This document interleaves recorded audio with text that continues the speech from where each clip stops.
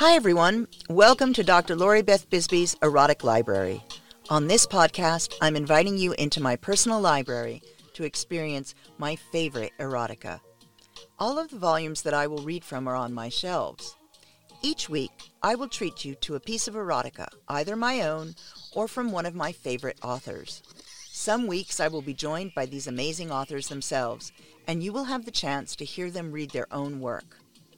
This podcast is being supported by my Patreon page.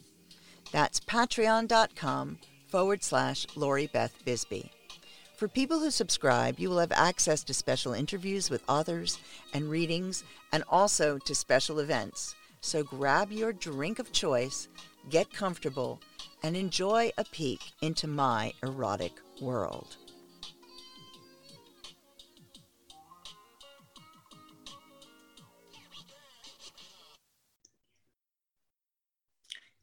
Hey everyone, welcome to Dr. Lori Beth Bisbee's Erotic Library. It's good to have you back. I've got a special treat for you this week. I've got Ralph Greco Jr. who's here to read one of his works. He is an ASCAP licensed songwriter, professional playwright, the senior East Coast correspondent, reviewer, and interviewer for VintageRock.com, and I know some of you read that. Press liaison for the Erotic Heritage Museum, editor-in-chief for the Sex Files, weekly column at shortandsweetnewyorkcity.com, columnist for Sexpert.com, blogger for Latex Designer, Dominatrix Designs. That's cool. Co-host of the Naughty Licking Non-Vanilla podcast with M. Christian, and professional copywriter for adult as well as mainstream clients around the world. Ralph's short fiction, erotic and straight, poetry and essays have been published in 8 countries, in major market magazines and small press, in various anthologies and single-author short story collections. Ralph's one-act plays have been as much published in a complete collection as they have been produced across the U.S. His self-penned, self-produced Salacious Songs and Dirty Words theater show has been performed off-Broadway in New York City, and he says so off the theaters were almost in New Jersey. Welcome to the show, Ralph. Thank you very much for having me. Hello, everybody. This is brilliant. So what are you going to read for us today? You know, you caught me off guard. I didn't know I was going to read today. Can we just talk? I don't have anything ready to read. I'm so sorry. I don't have anything here. I wasn't prepared for that. I'm sorry. Do you want to just interview me instead? That would be better. Let's just jaw a little bit. We'll just talk a little bit if that's okay. That sounds great. Okay. So how did you get started writing? Well, writing, like probably anybody who writes on a regular basis, or a professional writer, you and anybody I know, I've been doing it for a long time, since I was a little kid, actually. My mother has books that I made her when I was, a little guy, and they're like little science fiction stories, and I drew them myself, Cool. And she still has them. Yeah, it's pretty cool. But the erotica writing started very interesting to me. At the time, this was back in the day when there was still call-in 900, 800 numbers. People would call in for those numbers and listen to pre-recorded, naughty scripts read by nice, women and men, mainly women. Anyway, though a friend of mine called me and she said, I found this guy who wants to record me reading some scripts, but I'm a little nervous about going over his house by myself. I don't know this guy.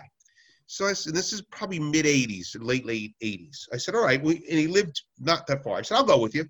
So I go with her, and he ends up being a nice, really down-to-earth, nice guy with a cute little wife and really nice, just like nice people. We go up to the apartment, and my friend reads one of the scripts. And then he says to me, do you want to read one? He goes, because I could use a male voice. So I read one about the principal spanking the student, the errant student. And then at one point I said to him, are you ever looking for writers for these scripts? And I don't know where I thought that up in my mind. He said, yeah, to tell you the truth, he goes, I burn myself out all the time writing this. And what I found interesting right out of the gate about that assignment was that 800 number and 900 number were different. What you could say in the scripts were different. Oh, really? So, yeah. So there were about 2-page scripts, 2.5 page, 3 page, but they had different protocol for each. And that was a big writing challenge right out of the gate. And I got paid for that right out of the gate. So I was like, I'm a paid erotica writer right out of the gate, you know. I love So it was it. really cool. And then from there, it just, you know, just blossomed. That is so cool. Yeah, it was a neat little way to do things, you know. I love that as a first gig. I there are a lot of people will not remember that because they just aren't as old as we are. Yeah, that's true. That's true. But I do remember those, and Mm-hmm. so that is such a cool first gig. What do you like about it? I mean, possibly in comparison to the other types of writing you do. Do you find it easier, harder? You know, I don't know. I don't know if I find it easier or harder to do that kind of writing. It certainly is different because it's not just fiction writing. It's article writing and blog writing and interviews and all that kind of stuff. If anything, maybe it's easier for me to concentrate on one idea because mainly I'm a short story writer or, you know, so when it comes to the fiction. So maybe it's easier for me to concentrate on one concept or one idea in the erotica writing as opposed to the science fiction writing, as opposed to the straight mainstream fiction writing. You know, I find it's a little bit easier to hone in on the one thing I want to say or the overall concept. If I could think of anything off the top of my head, I would say that's probably what's the difference, and maybe better if I could use that term. I mean, that's really interesting to me because I write a lot of nonfiction. I write blogs. I write articles for different. I write articles for a million different people. Right. And I've done a lot of nonfiction writing. I've got nonfiction books, and what I found in my erotica is based in reality. I'm that type that works for me. But I find that is much easier than doing a short story where there is no erotica in it because it is so varied. So I would kind of agree with that. You have so many different aspects to work in. Do you, when you write erotica, do you write from experience? Do you tend to focus on things that you know? Do you range far afield? I would say generally it's within the stuff that I know and have done, but not everybody's that lucky to have done all that great stuff we want to do, right? So a lot of that is fantasy too, and or you know, taking something maybe you've done and putting it, you know, fitting it into a different context, or you know, so that's kind of, and when I can get the thing I like the most to do, he said, trying to use the English language, is to, if I can mix genres, if I can mix erotica with satire and say sci-fi or fantasy, that's my favorite. That doesn't happen often, but I try to do that. But I tend to write a lot of niche fetish stuff. I find an incredible amount of spanking stuff, an incredible amount of femdom, or just, you know, not heavy BDSM, but so I tend towards, I'm sure you do too, like whatever your interests are, you tend to go that direction, right? Yeah. It's hard not to, right? I know. Yeah. But not that I'm even ever saying I've tried any of this or even thought about any of this. It's purely research. I said all the time, I've never done that. I am so out that everybody knows. I think anybody's doing this stuff. Well, having written an erotic memoir, I mean, it kind of says it all, right? There's the piece of erotica. There's the piece of my life. So, you know. Yeah, I mean, I think that it's generally understood that an adult writing this kind of stuff has either experienced it or wants to, or has some experience in it somehow, because it's the only way it rings true. And that's the thing. But what's always interesting to me is that I know that a lot of authors who mix the erotica with other genres, which is I'm not so good at that. I would love to be, but I'm not so good at that. But I love reading like a sci-fi erotica or fantasy erotica. The idea of satire is just really turning me on. So you're gonna have to point me in the direction of those stories, because I just think that's fantastic. The idea of satire. It's not easy. I mean, I probably could call one up right now, but it's not easy. It's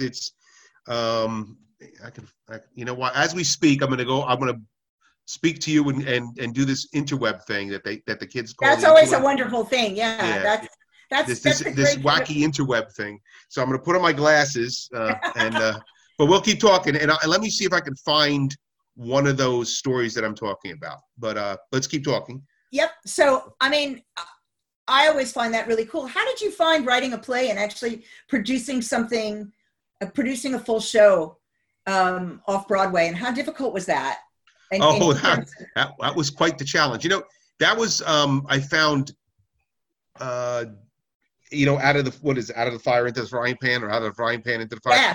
Yeah. That was because what happened was I put this show together. It was a cabaret, and I had one of my one acts in it, a very short one act, and I did some songs, some kind of naughty, satirical, salacious kind of material. Yep. And then I had a buddy read a piece that he had written for Penthouse, and he was on the set of a porn movie, and then another it was just and then I did it again. And I had a friend come up, and she's a dance artist, and so it was pretty ferocious as far as the production.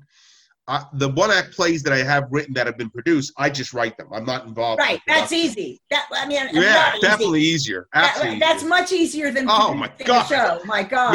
Yeah. Mounting a show is, and then the last time of the show I found, and I was talking to my friend who's a professional actor. I said, the problem I had with the show was that I was both MC and performer, and it was a lot of double dipping, very difficult. Yeah. I would do it again, but I'd have to have a producer or a director this time to really help me hone. As I have a musical idea that's a narrative acoustic piece, but I'm not doing anything. I'm not mounting anything on my own anymore without a director. You have to have somebody like that helping you along, I mean, I just think that's so incredibly brave, because I know what goes into doing. We're stupid. I don't know if it was brave. It was just, I think I'm gonna err on the side of stupid, but it's a heavy lifting, a lot of heavy lifting, and I don't think I'm always of the mind, like, there's some people who do this and some people do that, and I think you should let the people do the jobs they do. This is what happens with the playwriting, I find, is that a lot of times I'm not asked into the rehearsal process. And that has nothing to do with because I'm not a nice person. It's just because they know better not to let the writers in on that process, because the writers, they want to get too involved in telling actors and directors what to do. So in those instances, in those collaborations, I'd rather that person do their job, I'll do my job, and then I can concentrate on my job. When back to your original question, when I did this Salacious Songs and Dirty Words thing, it was too many jobs, I was wearing too many hats. You know? On episode 5 of Licking Non-Vanilla with special guest Miss Ava. Have you ever worn panties, Ralph? Hello. Ralph, our next topic is... I just love how it got real silent there, Chris. I was just curious if you knew what it felt like. Chris, I can't believe I made Ralph Greco speechless. This is a red letter day. I can feel the blush halfway across the country. Where's your blood going? That's a clue. Licking Non-Vanilla, a sex-positive hour of talk about kink, sexual mores, and writing dirty words. With your hosts, Ralph Greco Jr. and M. Christian. Yeah, that I get. I'm a bit of a control freak. Yes. No surprise to anyone who knows me. Right. So I've always found it hard to give up pieces of things. Yeah, I understand that completely. But I have really learned. I mean, that's one of the reasons why I self-published this. The first book I ever had published was published with a mainstream publisher, and the process of doing that, it was a nonfiction book. It's still in print. But even that, the process of doing that, and with the editing and the oh no, we want you to go this direction, that direction, was noxious enough, and the rewards were not good enough that I was going to publish another one with a mainstream publisher, and we got as far as being ready for publication, and they wanted a co-publisher. They wanted a U.S. publisher along with the U.K. one. And they couldn't find anyone that wanted what we had done without changing it drastically. And so after that, I was like, you know what? Self-publishing isn't viewed in the way it used to be. Yeah, sure. Right? So I'm going to do it myself. And the advantage, of course, is then being able to have my own word. But I very quickly realized that I had to hire people to do various bits and pieces. Well, that's fine. I mean, I think that if you could still point the rudder, right? And other people just have to come on board to do what they do. But there's just,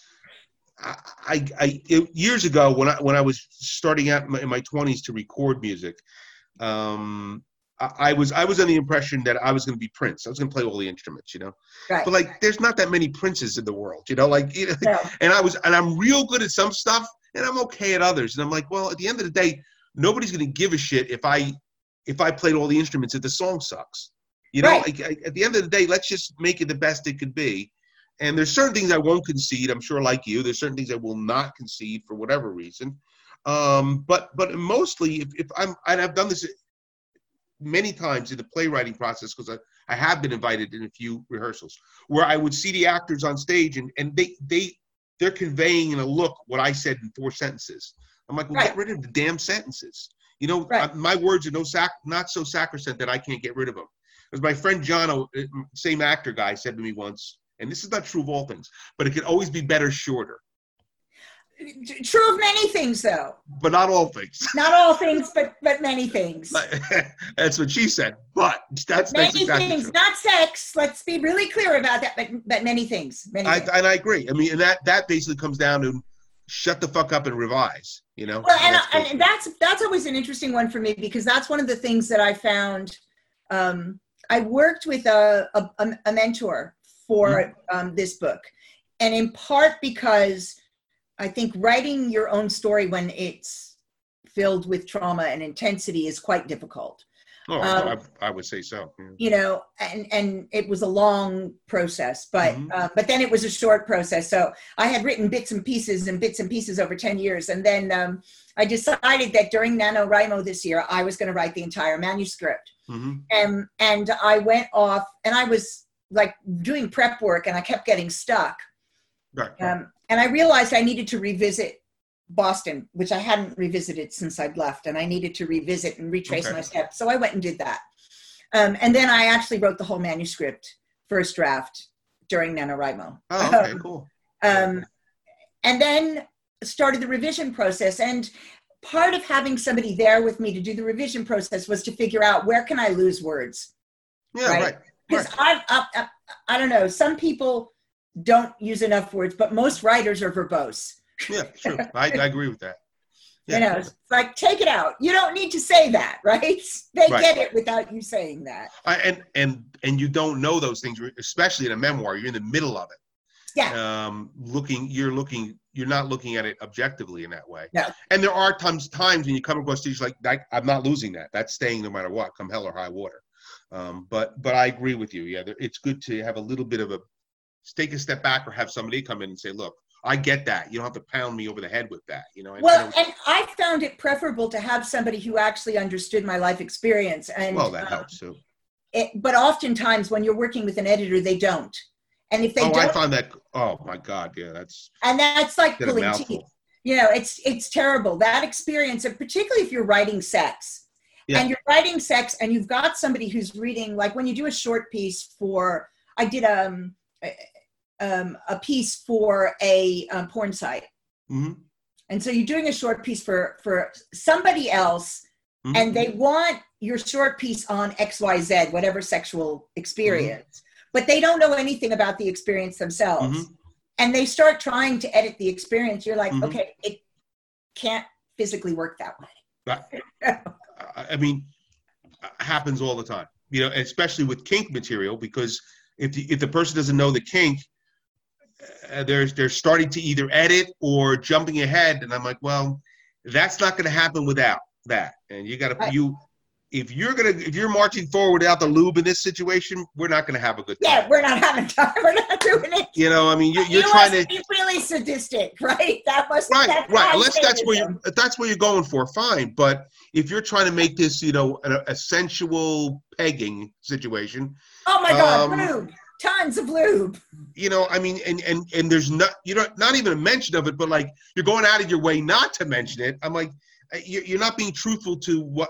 It's just whatever we're talking about, Well, and what I find so amusing about that actually is because the biggest problem with pornography, and I don't have a problem with pornography. Mm-hmm. Right, of course.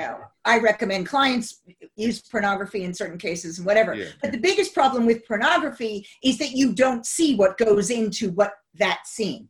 Yeah, right. So you don't see the fluffing, and you don't see, she's tied in an artful position. You don't see the 40 minutes it took to tie her there. Right. And she's so sweating back here. Yeah. Right. You don't see any of that. Right. And unfortunately, a lot of times people go and try and do these things without any of that. I know.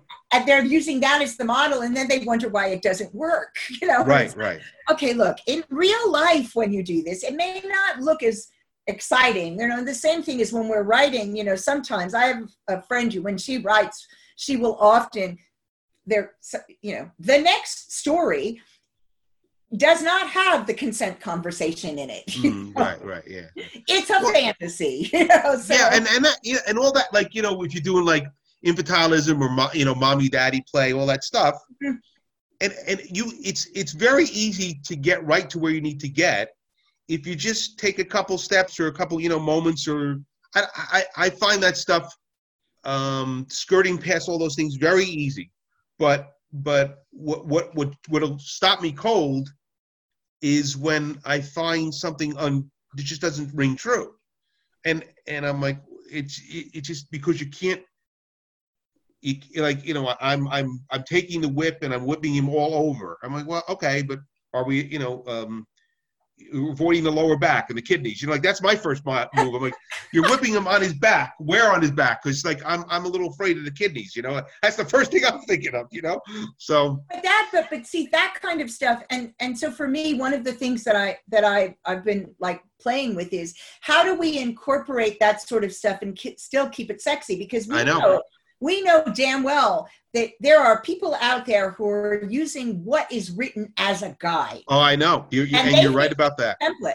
And it's really hard to incorporate, well, you could say upper back, right? Or you stick to the bum, right? Or you right, or like from his shoulder blades were getting red. I don't care what you say, but just don't be hitting the neck and don't be hitting the kidneys. And I mean, it's a minor point in some ways, but in other ways it's not, because if it takes me out of the moment, because the first thing I go is, wait a minute, this doesn't seem safe to me, or doesn't seem consensual, or it doesn't seem even correct, then I'm like, okay, I'm stuttering now. I'm not in the moment anymore, And I mean, a lot of what I write is really extreme, and a lot of what I write, consensual non-consent is a thing for me.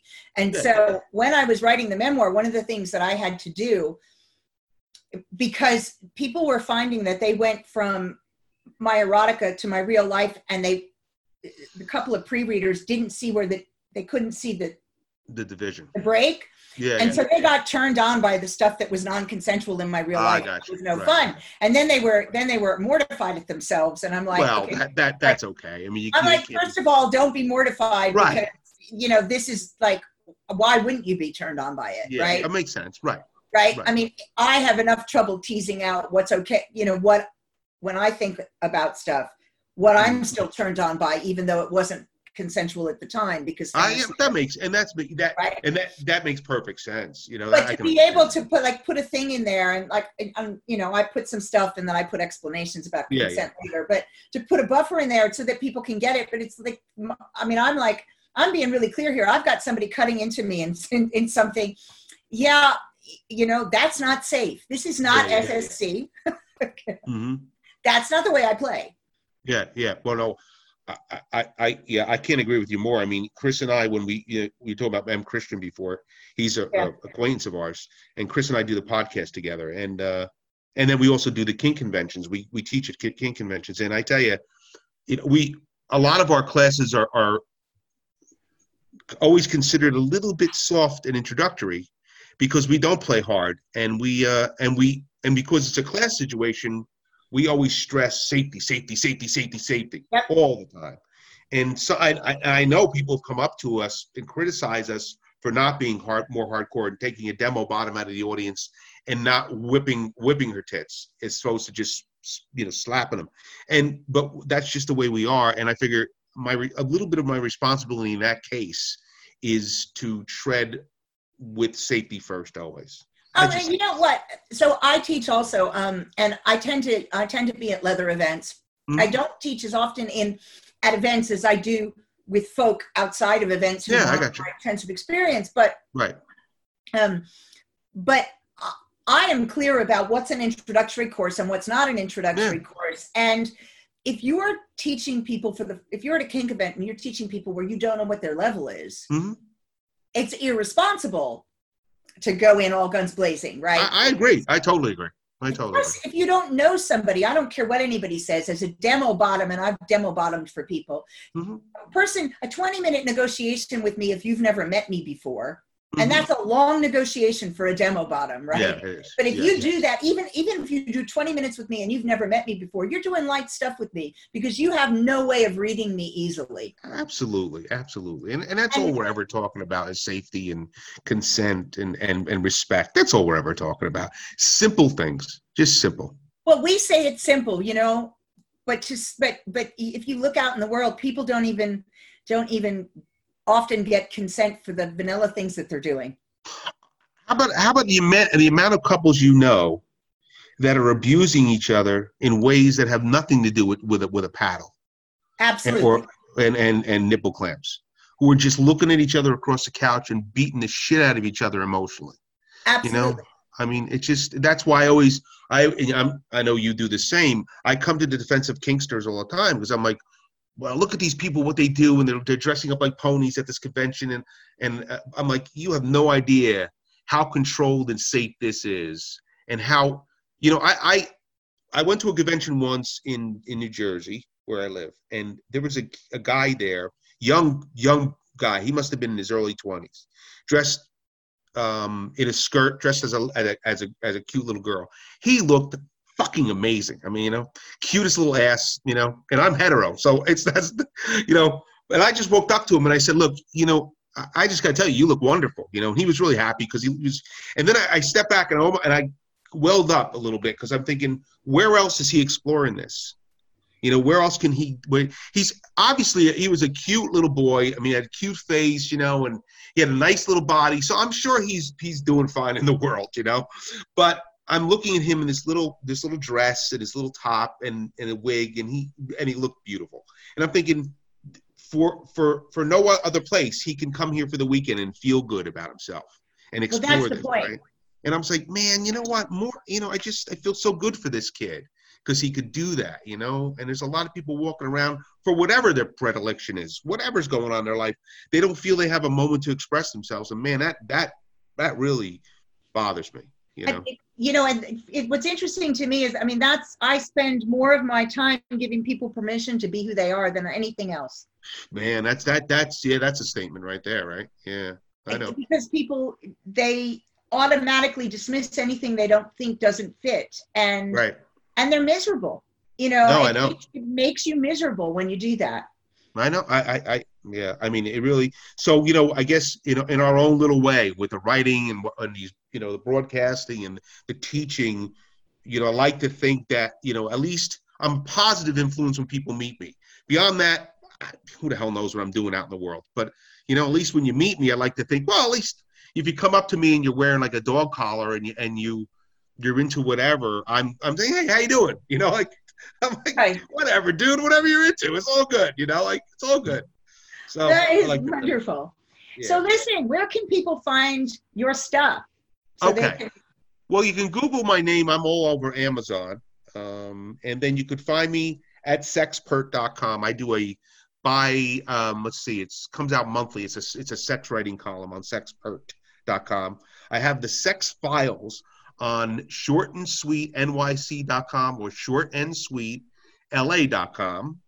And you could find me and Chris and I, or me and Chris, at Licking Non-Vanilla. That's the podcast.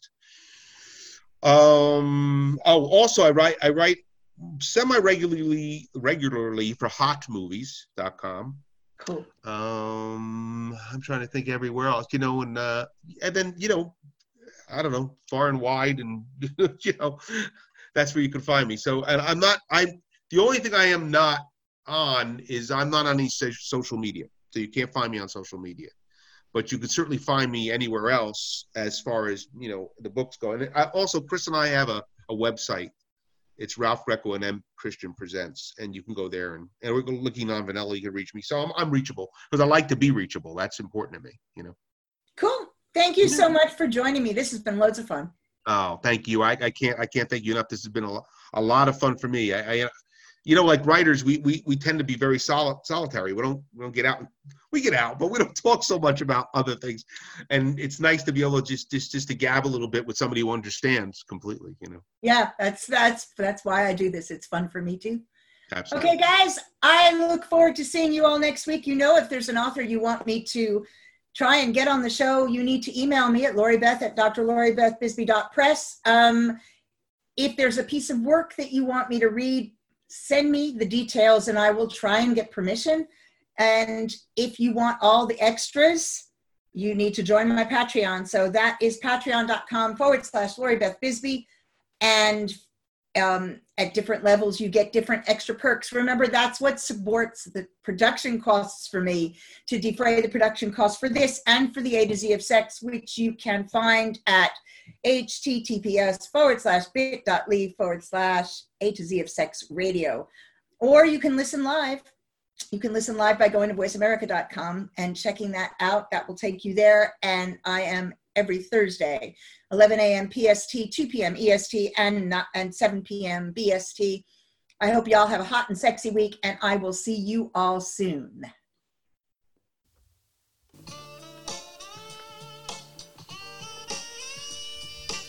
Thanks for joining me on this erotic adventure. Join me again next week for more exciting erotica. Visit my websites, drloribethbisbee.com and drloribethbisbee.press for more information about what I'm doing and what services are available. Check out my weekly internet radio show, The A to Z of Sex, on the Health and Wellness Channel, voiceamerica.com, Thursdays at 11 a.m. PST, 2 p.m. EST, 7 p.m. BST, and that's a live show. If you've got suggestions for this show or authors you'd like to hear, email me at LoriBeth at drloribethbisbee.press. Have a great week.